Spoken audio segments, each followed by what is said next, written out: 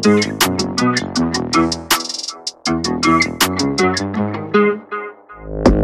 Hype HQ in Chicago, Illinois, Startup Hype Man presents the Goat to Market Show.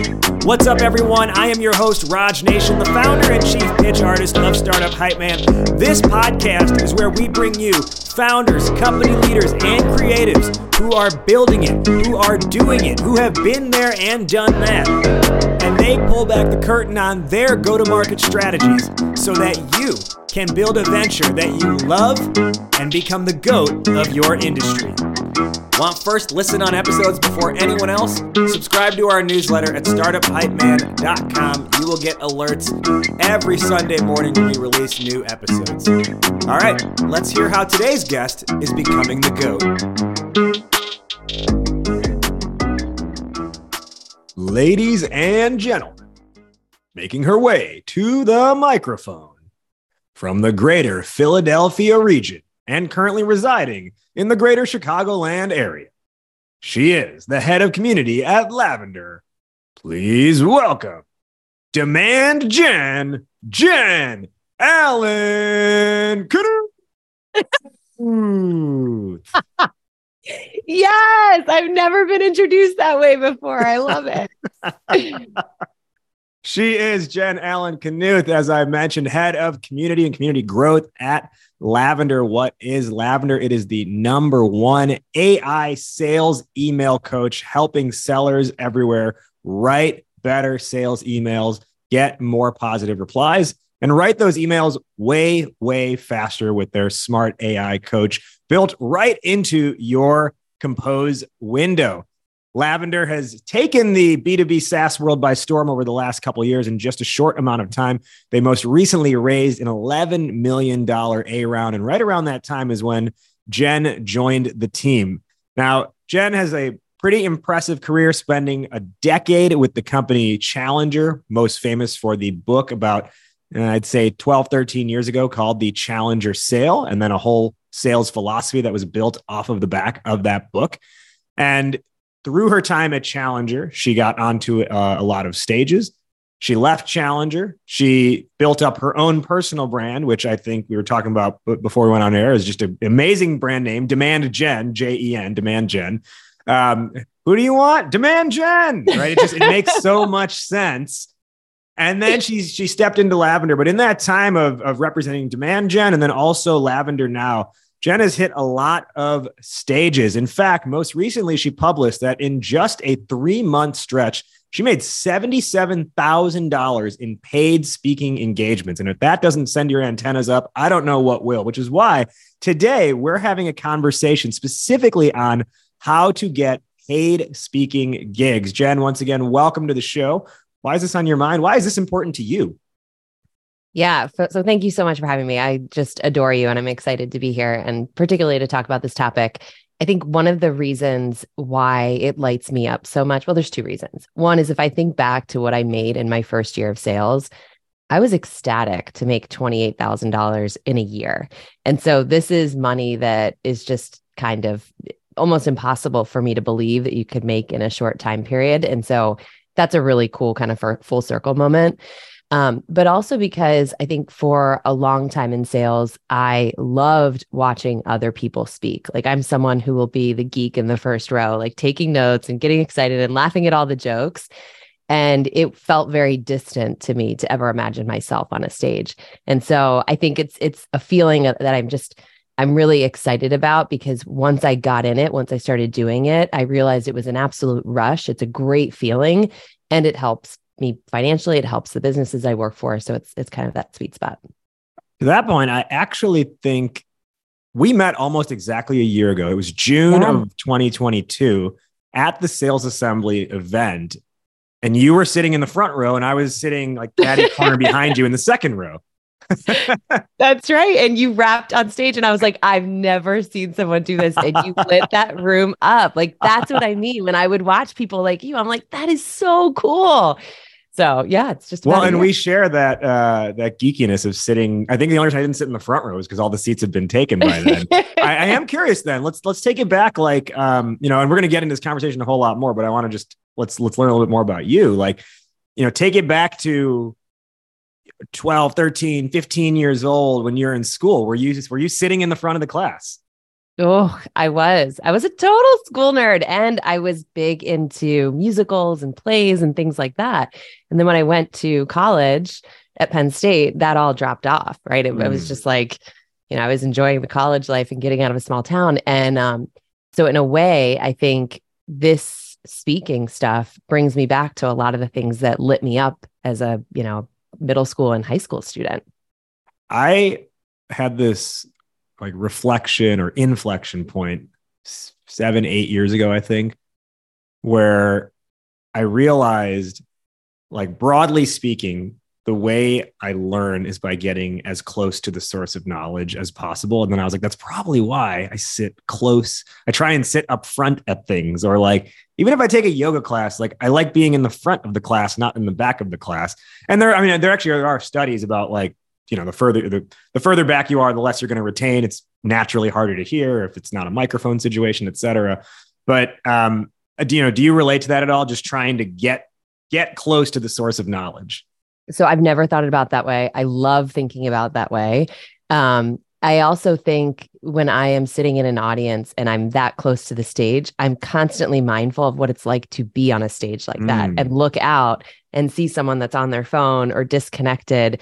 And that's a feeling I never want to give somebody else. So I think by sitting in the front, it's great for me, to your point, because it forces me to pay attention more, just out of decency and respect for whoever's presenting. Yeah, I know. And it's funny because I feel like I'm like, oh yeah. I having been on many stages, I am so like, same thing, right? I'm like, I don't want them to see, I don't want to be distracted, but I definitely don't want them to see that I'm distracted or disinterested or anything like that. So you grew up in more like rural Pennsylvania, right? I said greater Philadelphia region, but we're not talking cities. I think it was Ferndale. Yeah. You then went to Penn State, and then I think you lived in Chicago until more recently moving to the Chicago suburbs, but you lived in Chicago for like a while, right? Mm-hmm. Yeah, I did. I went from Penn State. I did 4 years in DC, then moved to Chicago in 2008, and then moved to the suburbs in 2020. With the more rural upbringing compared to city life as an adult, talk to me about the juxtaposition of those two things, and what is rural Jen versus urban Jen or city Jen? You know what? It's like, I laugh now because I can't imagine going back and living in my hometown. Like, I went to school, like my entire school was, I don't know, 400 people. And I could never do it now, but I'm so grateful that that was my upbringing, because I look at one of our daughters, she goes to a school in the suburbs here in Chicago, and she's got like 1,000 people in her class. And in a way, it's good, right? Because it teaches you to be highly competitive, and you don't get as many opportunities unless you work really hard for them. But I'm really grateful that my upbringing in a small town meant I could do a lot of different things. Like, I could be in all these different sports. I could be in student government and do public speaking things there. I could be in plays and musicals, and those opportunities, I think, built a ton of confidence in me. And it's interesting that we're having this conversation, because I reflect a lot on building confidence as a young woman and how important that is when you get into a career like sales, where like you have to be comfortable speaking up, and to be able to get on a stage, you have to be able to sell yourself. And those are things that, frankly, like, did not come easy for me, but I'm very grateful because I had those opportunities younger in life to be able to start building up that sort of confidence. Let's use that now and dive into our main topic here, which is getting these booking these paid speaking gigs. Like I mentioned, we met when we were both in the audience. We happened to like turn to each other and start talking, I think, because whoever at Challenger was speaking, and they just happened to point you out in the crowd. When do you feel you got the bug to be like, I want to be the person on stage? This is a great question. I had blips of it throughout my career. Like, one of my first speaking engagements was actually to like 200 people at a sales kickoff. And I was like, what am I doing here? This is totally not for me, but I loved it. Right. But then for a while it went dormant. Where it really picked back up again is after I started hosting the Winning the Challenger sales show. And I think it was because I was really pleasantly surprised by the reaction that I got from people. So, Obviously when I was hosting that show, I was talking a lot about my failures, things I screwed up in sales, what I learned from it. I was not out there trying to be an expert or like, hey, I'm the ultimate challenger. In fact, many ways I talked about how I wasn't a challenger and had to learn how to become a challenger. And so I was met with these people in my DMs that were like, that was so cool. And I want my sales team to hear it. And that was just candidly, like, that was a really cool confidence boost. And it was a really, really like great feeling to sit there and say, people really like what you're putting out there. And so in doing the podcast, it gave me a much greater platform and much greater exposure. And that's when I started getting more requests. And then as I did them, I was like, oh, like I'm just chasing that feeling. I love that feeling of being on stage and feeling like you can connect with a big room. So hosting a podcast was a big launch pad to this entire thing. I want to take a step back for a moment with the people listening to this show. Obviously, so at least so far, we talked about how it's helped your career and everything. But like, if there's a tech founder who's listening to this and they're like, well, I have to just be heads down focused on product development. Or I'll tell you, there's a decent amount of like curmudgeon-y VCs who are like, don't get caught up in all the noise and stuff like that. Just build your product and make it good. What's your response to that? Like, how do you think just being on stages can actually influence a company's growth? Yeah, I mean, this is a great question because as you mentioned, when I came over to Lavender, I had just spent December busting my butt to book all of these engagements. And I was like, you might want to wait until March for me to start this job because I've got like 10 or 11 of these that I have to do. And they were like, absolutely not. You on a stage as an extension of our brand is a phenomenal thing for us because people that enjoy that experience will then be like, well, what's Lavender about? And so for us, it was really interesting. It just so happened that a few of the companies I was speaking at, their SKOs, they were clients or in the pipeline. And so those opportunities allowed me to go out and not change what I was going to present, but weave into it the importance of writing and the importance of communication and sales. And so we got a ton of demand back from it. So, it's not, I understand if someone's like heads down building a product, like you've got to build a product, no question about that.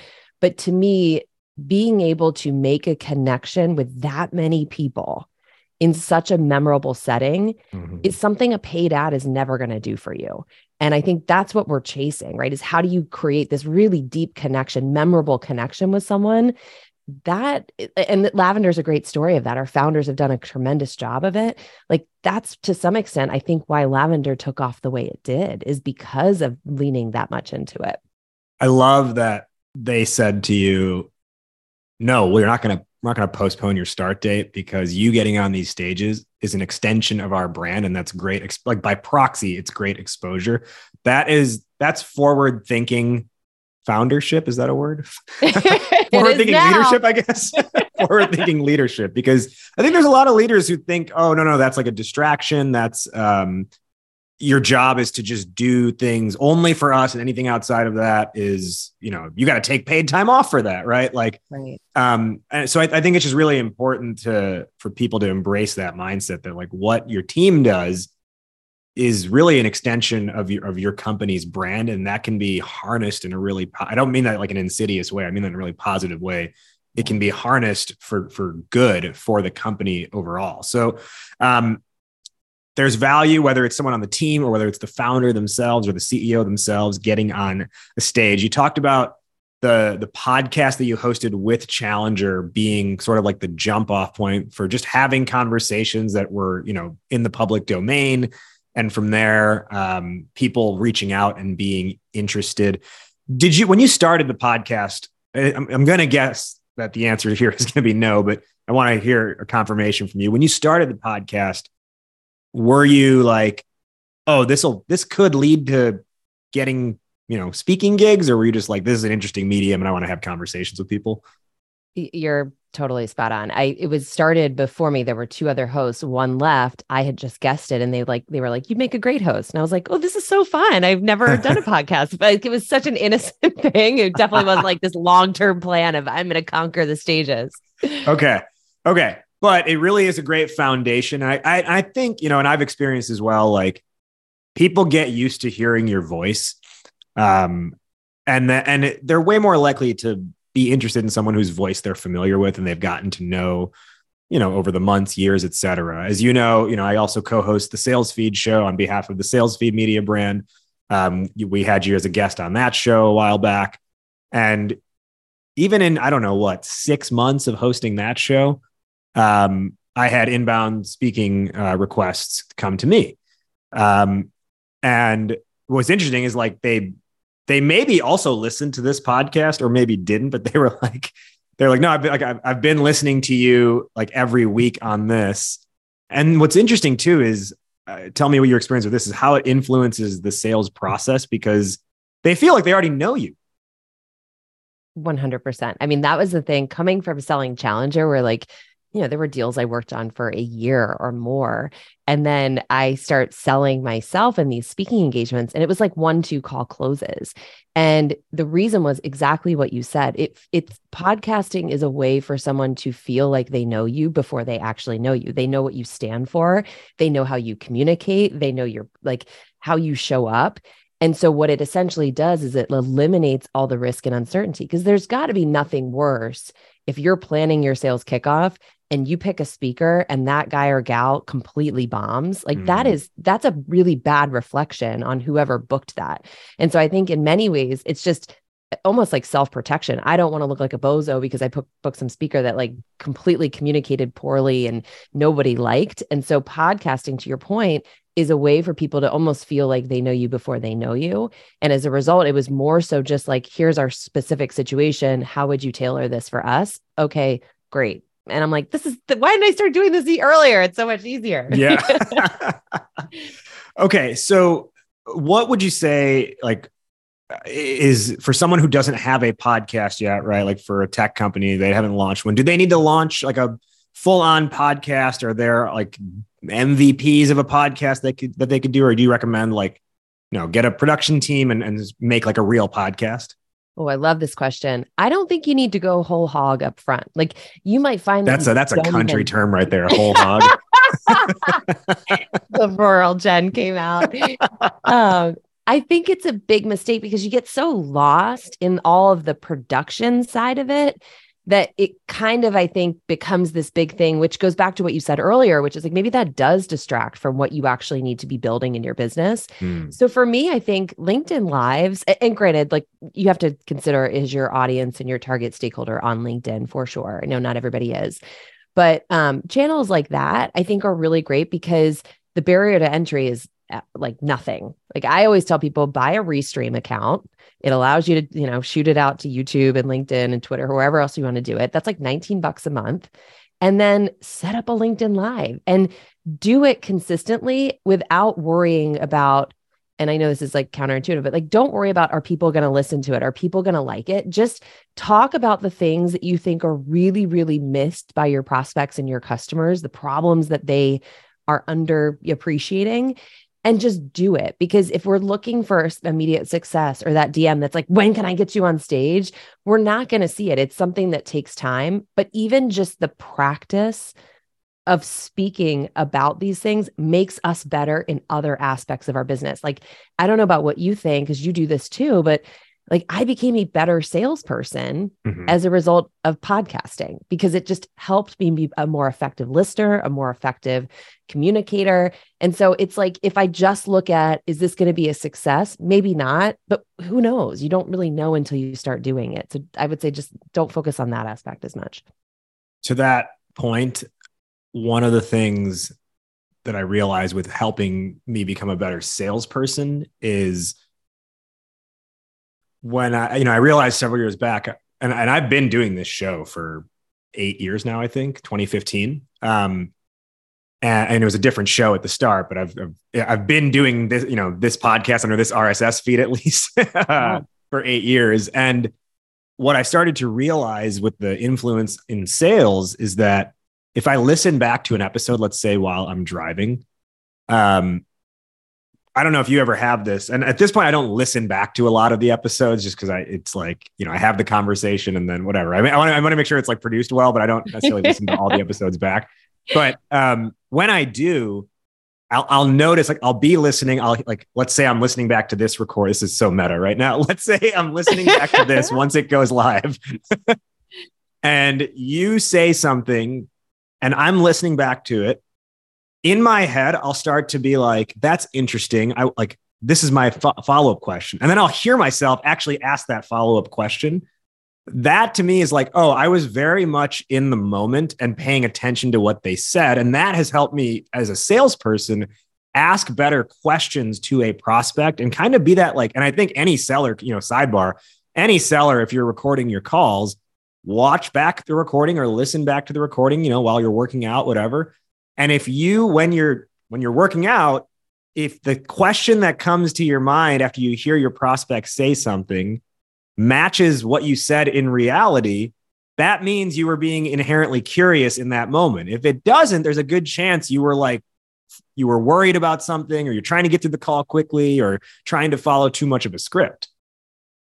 That is such a valid point. And I think, I know a lot of listeners in the show are founders, and I think it's easy to get sucked into this is what we do and it's so cool. And when you have to communicate like a salesperson, which is essentially what a podcaster is, I think that is a skill that a lot of founders could work on, right? And it's no shade, but it's just when you're building a business, you're pulled in all these different directions, but your most important part of your business, I would argue, is your ability to sell what you're doing and sell the vision and sell all of that.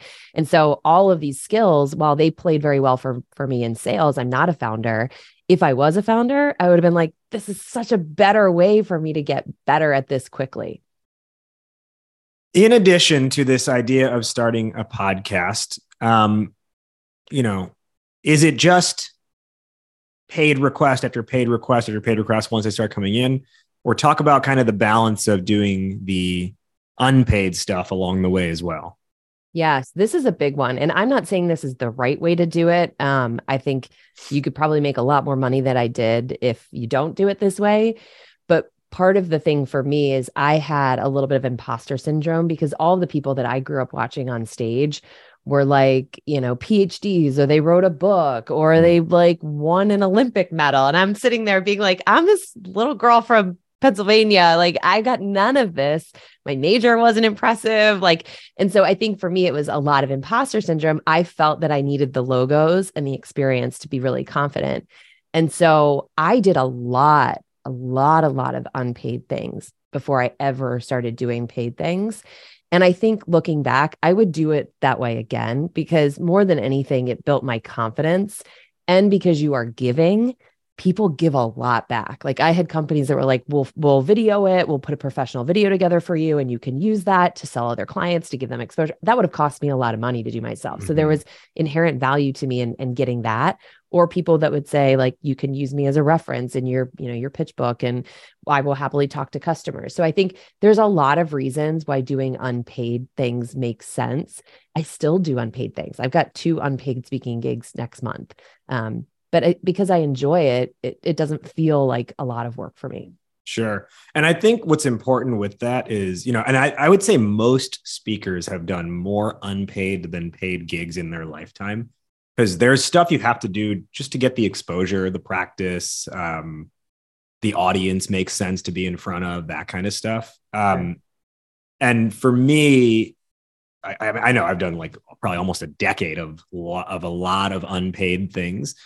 And what's important to keep in mind, and more recently, I've gotten a little bit more like scrutinous with where I'll place my time and if I'm going to do it for free or not. But I think after you build up the baseline, like practice around it, because that's also like, that's your testing grounds as well, right? It's a lot like a comedian is going to practice their jokes in a basement nightclub before they take it to Madison Square Garden, right? Same idea. You can practice your material on smaller stages, on unpaid stages, et cetera.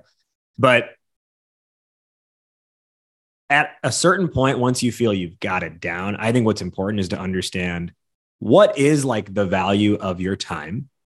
And it doesn't necessarily mean you have to get paid every time. It just means you have to know, like, what is I don't know about trade-off, but like the way I look at it is what is your currency in the absence of payment? And so like for Startup Hype Man, I mean, you've probably seen me post this a lot online. Like we do these pitch workshops a lot, right? And we'll partner with different entities and bring it to their community.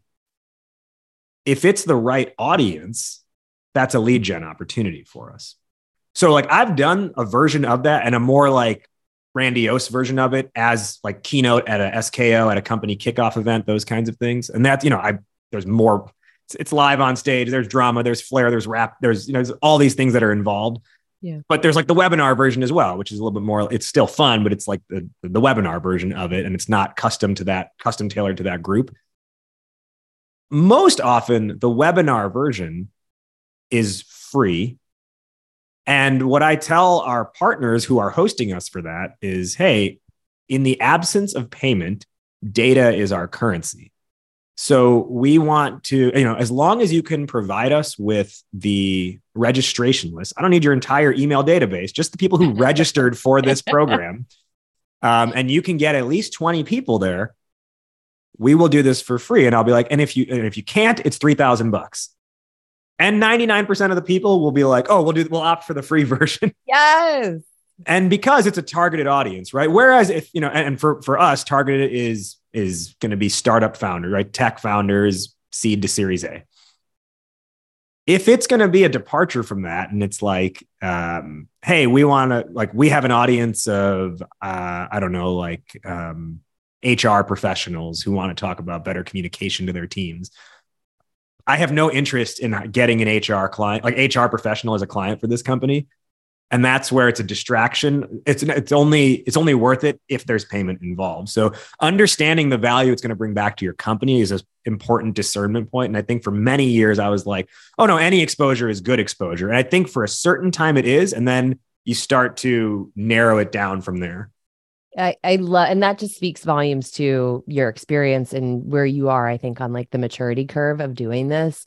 I got like into some tricky situations last year where I was just like, I'm going to say yes to everything. And you're right. Like, then you realize like, man, you're spending every night after work building slides and practicing runs. And then it gets to be something where I was like, I don't even know if I'm enjoying this anymore. So it killed the thing that made it like the thing that lit me up.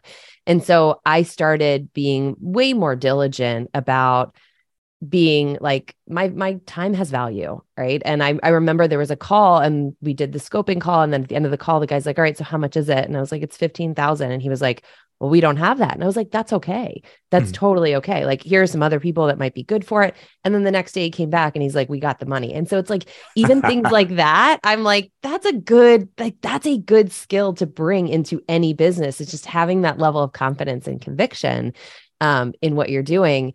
And I think the other thing is, and maybe this is like I'm more aware of this because the company I work for now, but all of our customers are sitting there saying like, we need access. Like, the hardest thing is earning customer attention right now because we can't get in the inbox and we can't get on the phone and we can't get in their LinkedIn DM. So it's like, you've got this big shiny object over here, to your point, that's like that exposure has absolute currency. And if we look at the things we are doing instead of it to try to get that exposure, I think what we find is those things are way more expensive as it relates to time and investment. So like marketing and ads and, all these things we're doing that take time and money, when, maybe, it takes some time to build a set of slides and travel and go do these events. But I would argue like it's just the time value trade-off is so much better. And it does take a trial and error to figure that out. Like, I'll tell you, I mean, there are a couple of events I've done in the past. It was a 10-person audience and the other 9 people besides me were other speakers for that event. You're like, yeah, all right. I've also performed a show, like a concert where the attendance was like 5 people and 2 of them were where actually they were all just like our bandmates, like friends, like, right. So it does take, some duds along the way, but I want to ask you about figuring out how to price yourself once you're at that point. I also want to talk through like, figuring out like your keystone or your cornerstone content, a couple more things. But before we get there, I just want to talk to our listeners for a moment. We're talking about this idea of getting on stages, and it can be such a fantastic vehicle to, in a roundabout way, promoting your product. And with that in mind, I just want to ask you, like, what are you doing on the product side, specifically the product development side? Are you yet to build your tech? Do you have it built, but you need it to scale efficiency as you're about to bring on a whole lot of new customers, right? Do you need to make sure you're in a position, or you do need to make sure you're in a position where it's not going to break on you? Well, if that stuff is at anywhere in your brain right now, then Akeva is the software development partner to help you go from 0 to 1. So whether you're building something on the blockchain or no chain, Web3 or Web2, mobile apps or SaaS, Akeva built it at startup speed and enterprise level refinement. That's why startups like Stride Health, Pavino, Olive, Side, and so many more trust Akeva from their first dollar all the way to their billion-dollar valuation. And they are here and ready to help you become the GOAT to market. Anytime someone asks me for a software development recommendation, I say, go hit up Akeva. Just in the last few weeks, I've had 2 different founders. One of them tell me, hey, we're about to bring on a few enterprise clients. Our tech's a little bit janky. We can't afford to screw that one up. And I was like, okay, talk to Akeva. Had another one be like, hey, our app is only doing this much right now. We need to expand the scope of what it can actually, like what the capabilities of it are. We got to build some AI into that. I was like, talk to Akeva, right? So any of these software development questions, go to them. And even if you're not ready to build the thing yet, they are such a great resource to just talk to about how to think about building the thing. So if you want to learn more, just head to akeva.io. That's akava.io, akeva.io. Today on the Goat to Market show, we are with Jen Allen-Knuth, the head of community at Lavender, and we're talking about getting on stages and getting paid speaking gigs. So before the break there, Jen, you had mentioned how like, hey, like you told someone, hey, my rate is $15,000. And then they were like, oh, we don't have that money. And then the next day they came back and said, okay, we can pay you. One of the biggest unknowns in this world, because it's kind of like a secret thing, right? No one's out here publishing, these figures, is how do you actually figure out your speaking rate? And it's something I struggled with for many years. I remember I think the first time I ever got paid to speak was with the first business I started. We did an entire afternoon. I think it was 3.5 hours of like this intensive hands-on training with a company that I'm thinking about now. They were probably a 3,000 employee company. And we were with like a team on that company, right? Probably like 30, 40 of them, but they definitely had budget. And I want to say for the two of us, for my co-founder at the time and I think we charged $2,500 total, maybe $3,000. And we were, I was like 23 years old at the time, 24 years old. And I just had like, we thought that was big money, right? Right. Because to that point, we were on like, mediocre to mid-level salary jobs as well. And when you look at what you make in a year in salary, and then you're like, wait a second, I think my salary at that point was like $39,000, $40,000, right? I was like a year or 2 years into working. And I'm like, wait a second, $1,500 in a day. That like, if I multiplied that, that's crazy, right? Like, but really we took a loss on that if you really think about it. So like, what are your recommendations on how to price? And you don't need to necessarily give away your rates, but like, okay. And if you want to do that, great. But how do you calculate it, right? What are the factors you take into consideration?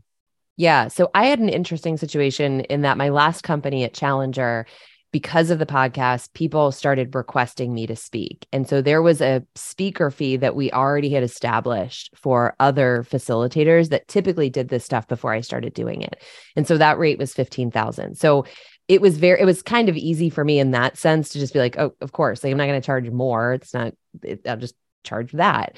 And then when I left, I think looking back, I should have negotiated a little bit differently, because when I had left, I already had speaking engagements lined up. And so I said, we're not going to inconvenience the customer just because I chose to leave the business. And so I kind of like Challenger treated me as a contractor. And so I paid, I got a portion, not a lot of that. But in my mind, I'm like, this is like fed to me. These are things that are fed to me. So take it. In retrospect, I probably should have worked out a better agreement. It wasn't a very good agreement for me. But looking back, we get wiser. So coming out of that though, I did have a concern around if I'm not attached to the challenger brand, does my worth go down, right? Like, should I be charging less because I'm not speaking on behalf of challenger? And to your point, it is this like very secret society type thing. I was really lucky.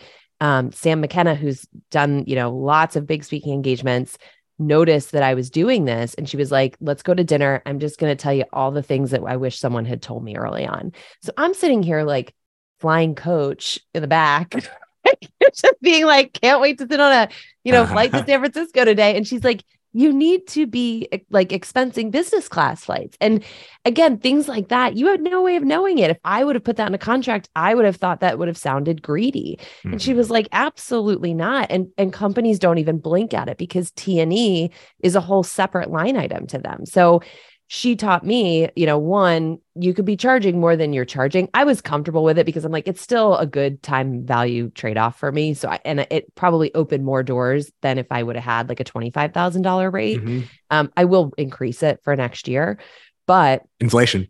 Yeah. Inflation, baby. But like knowing that I had the flexibility to, the way that we structure the T&E costs and things like that, that's why I'm trying to be very open about this, because it is something where I think we probably have a lot of people that get taken advantage of because you just don't know. And it's very uncomfortable to be like, what do you charge for this? And what are your terms? And what's your cancellation policy? Because it's all contract language. And that's why I think it's important that we have conversations like this so other people can learn from it too.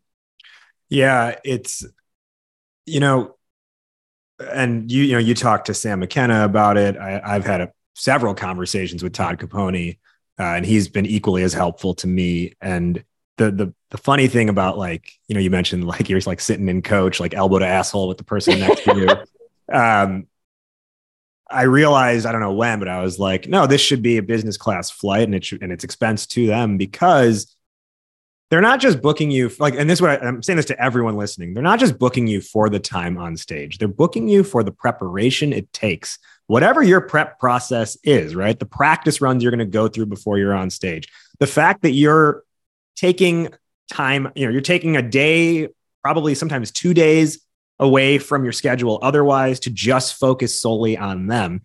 And part of that preparation is making sure you're comfortable, every step of the way. So if that means a flight where you've got elbow room, right? Where maybe you can lay down and rest if you need to on the way, right? Those are all important things that allow you to show up.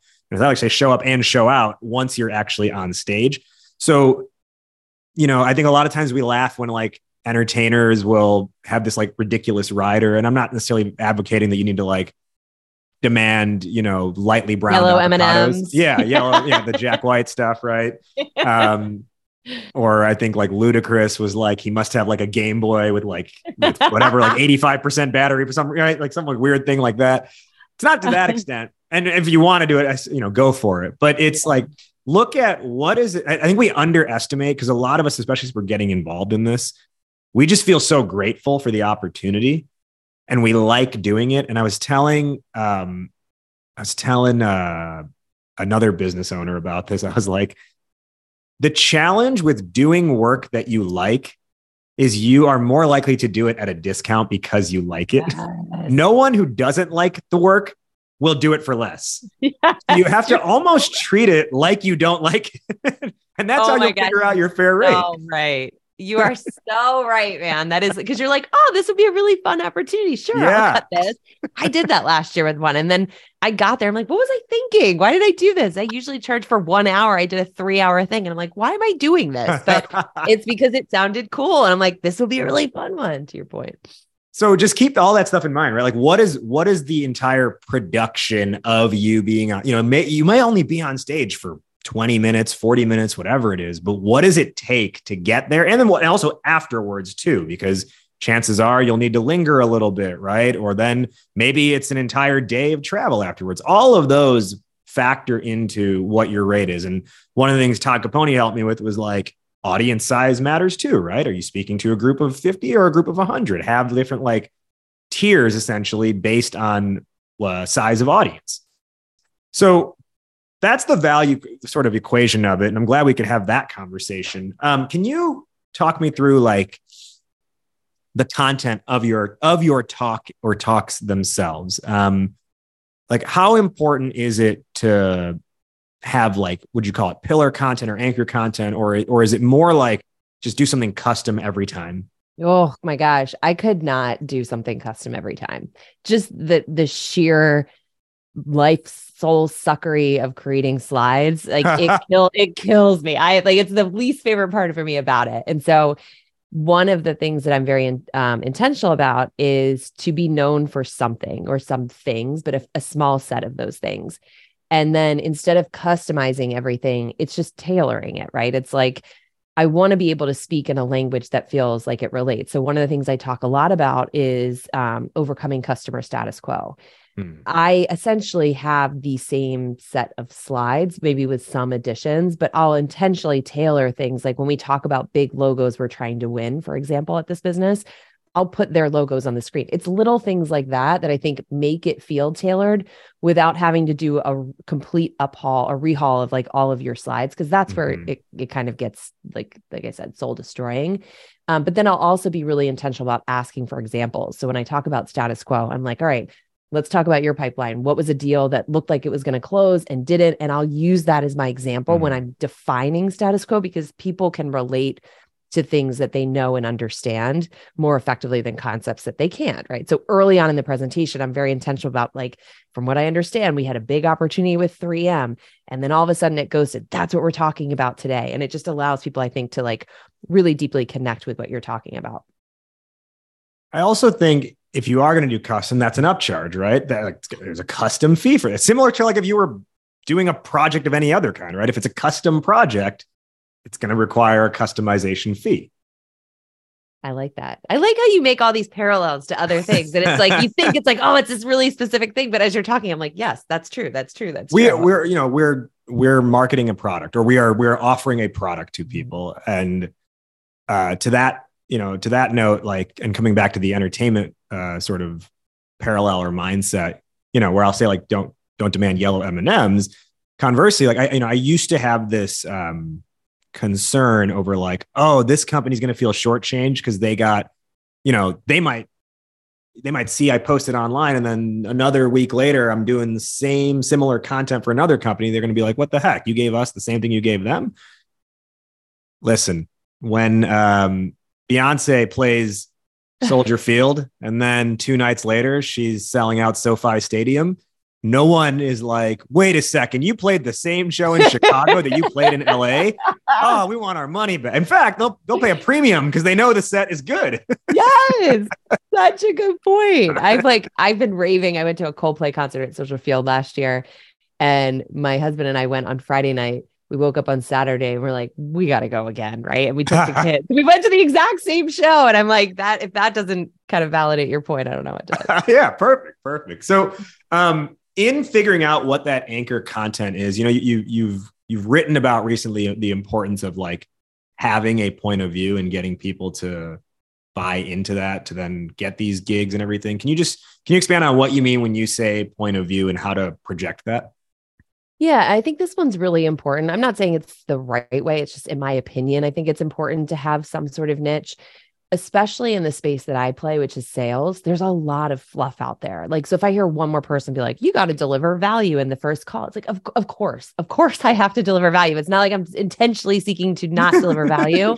So I think take it away. So I think it's really important. And I think it's easier to stand out is if you have a point of view that contradicts the way something's always been done. Right. So, and this is, I'm absolutely certain this is influenced by the time I spent at Challenger. But when you think about things that you want to share, it's either because they make you look smart or they make you look funny. Right. And so half the battle is just getting people to share your point of view. And that's why I spend as much time on LinkedIn as I do, is because if you can get really crystal clear and effective at writing about your point of view, other people share it because they're like, oh, by sharing this makes me look smart. And so I think it just, by nature of talking about a smaller set of things in many different ways, you just get so much deeper on that topic and you start to be known for something. I think my boss, Will Allred, has done a phenomenal job at this, right? Like we laugh about it. I'm like, you write about cold email every single day. I like, how do you do that? How do you come up with enough stuff? And he's like, trust me, it's hard, but it forces me to be more thoughtful about what I'm talking about so I don't sound like a broken record. Part of that, an extension of that, I think, is like how broad or narrow do you go with this point of view and with the content you'll post to get people into your sphere or ecosystem in the first place that will help you get on stages, right? What is that balance between? Because I ask that because I feel like a lot of companies on their come up, they are afraid of shutting out certain customers if they are too specific. So what's your advice here for specificity versus generic or broadness? Oh, that's such a good question. And again, this is just my opinion, but I would rather mean a lot to fewer people than mean a little to a lot of people, right? Like what you really want are people that are super passionate and like root for you and support you. And I just don't think you get that when you water down your topics to meet, to avoid any skepticism from anyone whatsoever. Could you maybe give an example of what sounds like broad versus what sounds like specific? And you can use even, your own content as an example. Yeah. So I think one of the things that you'll hear a lot, and we hear a lot is in being in sales, is people will get up and talk about consultative selling, right? And it's like, you need to go in and you need to consult the customer and you need to ask them about their needs. And this has largely been accepted since the early 2000s when people started moving away from product selling.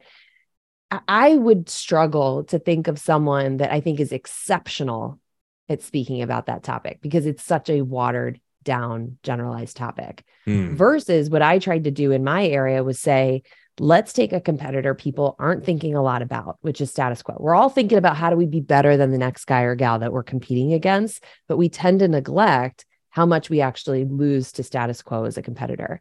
So let's talk about, instead of consultative selling, let's get really specific around how you could defeat a competitor that we're underappreciating, which is status quo. Like that is way, way smaller because you might have companies say, well, we don't lose to status quo. Cool. You're not my audience. Like I'm okay with that. So I think it's an example of you will alienate some people, but other people who are like, man, that's where most of my deals go to die will be so much more lit up by that versus let's all be consultative sellers. So you start with a certain category of information. And within that, it's like, okay, what's my stance on that thing? And within that stance, like, how do I frame that as well? Exactly. Like polarizing stances, it takes courage, I think, to have them because you have to be prepared for people to disagree with you, but you want that, right? Like it's almost like I equate it to LinkedIn posts where everyone's like, yeah, good idea. Great. Like you scroll past them because you're like, okay, this doesn't make me really think or feel anything. I think that like what we're chasing is making someone think, feel, re-examine conventional wisdom that they've held to be true. That sparks something. And that's where I think you can grab attention. And anyone who's founding a business, I would assume, has founded this business because they believe passionately that there is a problem people aren't solving in the right way. So I think when you can get really tight on what your unique point of view is and share that consistently in many different ways through many different formats, like that's how you get people lit up about you and what you're trying to do. I want to ask you one or two quick questions about being on stage itself, and then we'll go to our wrap up. So someone gets they get a speaking gig, right? They're preparing and everything. What are any like tips or tricks that you have when you're actually on stage for making sure you're going to do a good job and keep the audience engaged and, giving you a standing O at the end of it? Yeah. I'll speak about what I didn't do and then why that made me do things differently. I remember the first time I did one of these, a paid one, I was like, I have to make this so full of value. And it was like, I had the media slides. I had there was no humor. There was no relatable moments because I had that imposter syndrome that was making me think you have to show them you're there for a reason. Sure. So my presentation was actually probably pretty boring. I actually feel pretty bad for these people. It was very smart, but not terribly. But what I've learned is actually your material, your message lands far more effectively when you break up these moments. This is something I think you do phenomenally well. Like you have to a certain extent, like you are on a stage, you have to entertain. And so for me, like I will poke fun at myself. I will play around with the audience and ask someone a question and mess around with their answer. And it's like when you get that laugh, I know you feel this too. It's like you can almost feel the audience warming up to you. So I think now I try to be way less rigid and I don't want to say professional, but in a way professional. Like I'm building memes into my slides. Like I'm, using funny examples in our personal life instead of just only looking at work examples. Like analogies, I think are a really powerful thing. And so as I've done more of them, what I've noticed is the places where I get a lot of raving fans are the ones where I'm just being a human being and stop trying to be this version of a professional speaker that I had in my mind. A couple episodes ago, we had Melissa Rosenthal, the chief creative officer at ClickUp, as a guest. Love her. And she was talking, that conversation was around brand differentiation. And one of the things she mentioned was that ClickUp has decided as a brand, like their brand voice is the heroic jester. And what you're saying here, I think is similar. It's like, figure out, what's your company brand voice? And then by extension, what's your personal brand voice within that?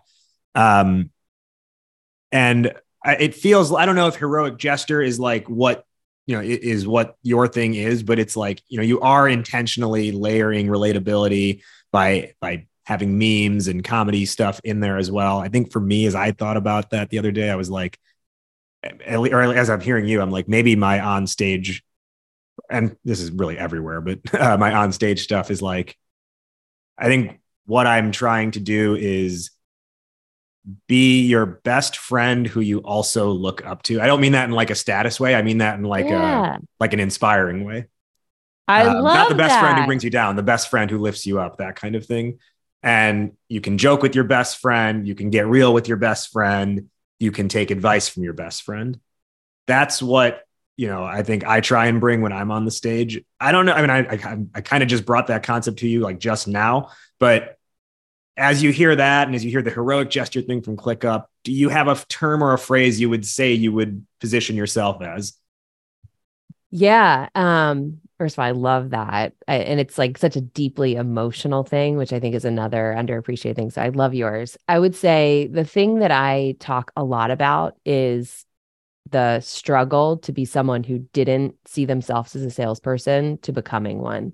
And I think what I hear more often than not, it's the relatability. It's like, I'm not standing on a stage and saying, I'm the best salesperson in the world, and here's what I do. And if you want to be successful, listen to me. In fact, more often than not, I'm talking about my failures. I used to do something like this. This is why I believed it was the right way. This is what I learned. And now this is what I do differently. And I think it's like, I want to be a sign that you don't have to have all of your things figured out, but you can still get better. And it's okay to be vulnerable about what's hard, because you can't get better unless you talk about what's hard. So I think that would probably be it for me. I love that. Now, the last point I want to touch on here, and I want to get your opinion on, is, more recently, I started to realize this. So back in January of this year, we're in 2023, right? Yeah. So 2023, January, I did an SKO in beautiful Bonita Springs, Florida, with a company called MRI Software. They're a real estate technology company. And I had a moment, and, I was there the day before because we did the practice run through, and then the talk was the next day. I had this moment where, and I realized, because we get conditioned by what we've seen ahead of us. And early in my career, I had known like my boss to be the one who, when they travel, every second of traveling, they're also working. Like when they're doing business travel, right? Because it's like a loss of productivity if you're not. And I got the things I needed to get done, because I did have things to get done. And then I was like, I'm also allowed to enjoy myself while I'm here. I don't need to be on email until 11 p.m. just because I happen to be not at my home right now. And I think this is important, because I just think we tend to default to, if you're outside of the scope of regular work, you have to be filling every possible extra amount of time you have with work, because it's like you're cheating yourself, or you feel guilty. And I was like, why am I feeling guilty about this? No, I can have a nice dinner. I don't need to be like eating on the hotel bed. I can actually go to this restaurant. I can like relax, right? And if you have time, like get a massage, those kinds of things. I didn't have time to get a massage, but like you get the point, right? Like it doesn't have to be just because you traveled somewhere to speak. Again, if you have stuff to get done, get it done, but don't do it because you feel guilty that you're now away from your desk, quote unquote. Have you had any like relationship with that issue? Oh my gosh. I can't think of a time prior to this year where I wasn't eating my dinner on my hotel bed. Like when you said that, I was like, yes, that's so it. Because you're right. It's a guilt. Like, oh, I get to go to this cool place. And sometimes the places you go to suck, but sometimes they're actually really nice and beautiful. Right. And you're like, this is really cool. So I was at an SKO last month in Tampa, and I was like picking up the phone to do the delivery. And I was like, what am I doing? Like, I live in Chicago. I haven't seen the sun in 3 months. I'm in a sunny place. Go out and have dinner and like just go out by yourself. And it was so rewarding. And as a result, I feel like this goes back to what you were saying earlier. I feel like I showed up better the next day because I did something to sort of treat myself and enjoy myself. And that happiness bleeds into the presence that we bring onto that stage. So I totally struggle with it. Like it's the guilt, but I'm trying to be much more intentional. And actually you and I, like not that long ago, like I was DMing you about boundary setting, right? And like, how do you do it? And I think that's where it's also really important for people that are doing this work to have conversations with others that are doing it, because you shared so many helpful things. And it also was just like, okay, it's okay to set a boundary. A lot of times we just question, is this okay or is it not? And just by virtue of someone else saying it is okay gives us more confidence to lean into things like that. Now that I'm remembering that we had that conversation through DMs, you were the person who I mentioned the thing about when we like work, when we like the work, yeah. we do. I spoke about it earlier in this conversation as if I was speaking to someone else about it, but it was you who I brought that point up to. Yes. Exactly. So you're consistent. Nothing if not consistent. All right, let's hit our wrap up now. First off, Jen, where can our listeners find you and learn more about you and about Lavender? I mentioned it, LinkedIn, Jen Allen-Knuth. I spend a lot of time on there. So that's my sweet spot. I've only ever done one TikTok video and I just joined Twitter and I'm not sure if I'm going to stay or not. So LinkedIn is the place. And you can find her by searching Demand Jen, actually, linkedin.com/in/demand gen1. That's weird. There was a Demand Gen 0 or a Demand Gen. I was so upset. I'm like, who are you? How do I get what you have? Give it to me. Jen, who is one person who you want to shout out who's been helpful and influential in your journey? Yeah, I said it earlier. I'll say it again. Sam McKenna, just the most selfless, generous person with opening up what was hard for her, what mistakes she wouldn't make again, and just proactively doing it. I didn't have to go to her. I think that just speaks volumes to the person that she is. We'll now do our top 1 or 2 lessons or takeaways for the listeners based on our discussion today. I'll go first and I'll toss it to you. The topic today was how to get paid speaking gigs. We had a lot of good stuff that we shared today. One thing I want people to take away from this is don't wait for others to invite you to their stage. Create your own stage if you want to get on other stages. Jen, top 1 or 2 lessons or takeaways? I would say do not worry about whether you will be successful or not. Find every opportunity you can to speak about the problem that you solve in places where people may listen. And if they don't listen, that's still okay because you're getting better at talking about it, which will only help you in all other aspects of the business. My final question, which is how we end every episode of this show. Fill in the blank, Jen. Entrepreneurship is blank. I'll say admirable. Like just watching and joining a startup and seeing what our founders, hearing the stories that they went through, like it's not for me, but I admire the hell out of people who do it. You had it though, right? With the 3 months of Demand Gen before. True. It's a little different. It's a little different than standing up a business. So I got to give credit where credit's due.